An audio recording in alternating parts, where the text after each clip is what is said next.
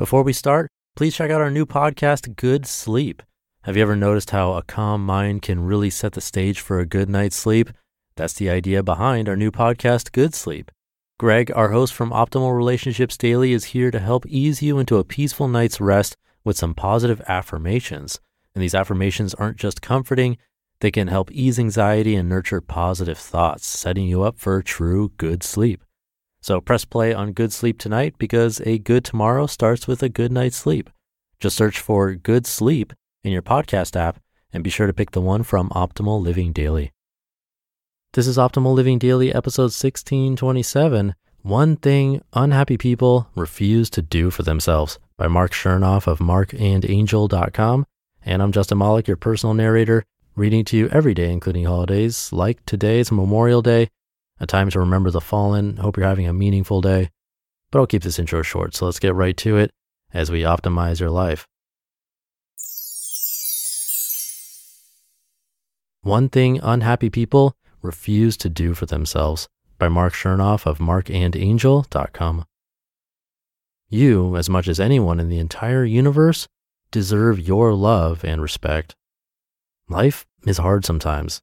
It's impossible to live well without encountering struggle, and there are some seasons in our lives that are especially heart-wrenching. For Angel and me, one such season occurred over the course of 15 months when we were in our late 20s. It was a period of profound loss, beginning when we lost our jobs and our livelihood in the downturn of the economy. It was a scary and financially uncertain time for our family. Unhappiness is the simplest word to describe how we felt. As we were learning to navigate our new reality, we were hit with a devastating loss, the death of a mutual best friend from sudden cardiac arrest. The loss of such a key figure in our lives was intense. And just as we were beginning to get back on our feet, Angel's brother passed away unexpectedly as well. With so much loss in quick succession, there were days when getting out of bed was our biggest accomplishment. This is the nature of struggle, but as the days turn into weeks, months, and years, we learn to press forward. We learn that we are resilient, and we hold a greater appreciation for what we have and the people who are dear to us.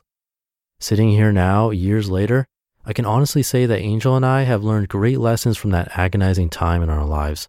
We've learned how to cope with the hard times, the pain and disappointment. And above all, we've learned the vital importance of self-love and self-care, the magic that makes smiling again and again possible. The truth is, everyone experiences unhappy circumstances on occasion, but there's a big difference between experiencing bouts of unhappiness and living a habitually unhappy life. That's what chronically unhappy people do. And although there are some exceptions, clinical depression, etc., a vast majority of these people's unhappiness stems from their own self-neglect. Over the past decade, Angel and I have helped thousands of unhappy people rediscover their smiles, and in the process, we've learned a lot about the negative behaviors that typically hold them back. Self-neglect always stands at the very top of this list. Even if you are generally a happy person, neglecting yourself is a habit that can easily creep up on you. The key is to give yourself the extra attention you need and deserve. Resisting and ignoring your own feelings and emotions does not serve you. It leads to stress, illness, confusion, broken relationships, fits of anger, and bouts of deep, dark depression. Anyone who has experienced any of these knows that these states of mind are horrifically unhealthy. And when you're in the habit of self-neglect, your standards for living nosedive, and it's near impossible to escape. So right now, ask yourself, do I love myself enough to never lower my standards for the wrong reasons? Find the strength to say yes. It's about living honorably. It's about doing the right thing for you, no matter what, even when nobody else is going to know or understand. At the end of the day, your reputation is what other people know about you. Your honor is what you know about yourself. You have to admit, to a certain extent, you have spent too much of your life trying to shrink yourself, trying to become smaller, quieter, less sensitive, less opinionated, less needy, less you. Because you felt broken and you didn't want to be too much or push people away. You wanted to fit in. You wanted people to like you. You wanted to make a good impression. You wanted to be wanted so you could feel healed. And so for years, you sacrificed yourself for the sake of making other people happy. And for years, you suffered. But you're tired of suffering and you're done shrinking. right? Good. It's not your job to change who you are in order to become someone else's idea of a worthwhile human being. You are worthwhile, not because other people think you are, but because you are breathing your own air and therefore you matter. Your thoughts matter. Your feelings matter. Your voice matters. And with or without anyone's approval or permission, you must be who you are and live your truth, even if it makes people turn their heads, even if it makes them uncomfortable, even if they choose to leave. You may have been broken down by adversity, but you are not broken. So don't let others convince you otherwise. Heal yourself by refusing to shrink.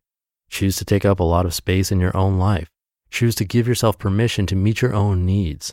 Choose to honor your feelings and emotions. Choose to make self-love and self-care top priorities. Choose yourself. Angel and I discuss all of this in more detail in the self-love and adversity chapters of 1,000 Little Things Happy, Successful People Do Differently. Afterthoughts. True strength is in the heart and soul, not in muscles. It's about having faith and trust in who you are and a willingness to act upon it regardless of the adversities and judgments you've faced. Decide this minute to never again beg anyone for the love, respect, and attention that you should be showing yourself. Today, look at yourself in the mirror and say, I love you, and from now on, I'm going to prove it. When you practice self-love and self-care, you give yourself the opportunity to be happy. And when you are happy, you become a better friend, a better lover, a better family member, and a better you.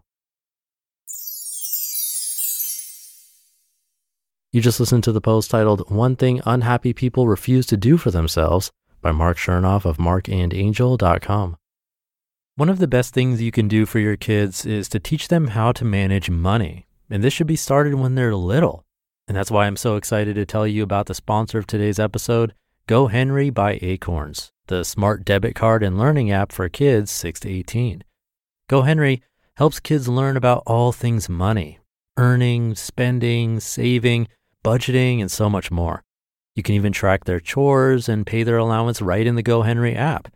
And with their GoHenry debit card, they can put their skills to use in the real world. Plus, parents can set spend limits and get real-time notifications whenever their kids use their cards. I seriously wish I had this as a kid. I had to learn about money the hard way as an adult. If my parents had set me up with GoHenry as a kid, learning to adult would have been so much easier. Set your kids up for success and get started today at gohenry.com/old. Terms and conditions apply. Renews from $4.99 per month unless canceled.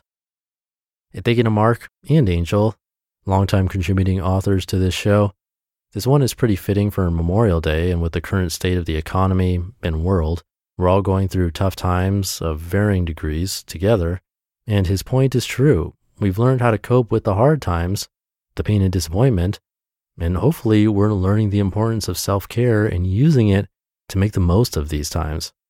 Everything is perspective, so if we can feel the pain in difficult times and learn to accept it and let it go when appropriate, then we won't dwell on it and stay unhappy. It is easier said than done, but a really important thing to focus on, so hopefully that was helpful for you today. But I'll leave it there. Hope you're having a great day, a meaningful Memorial Day, and I'll be back tomorrow as usual, where your optimal life awaits.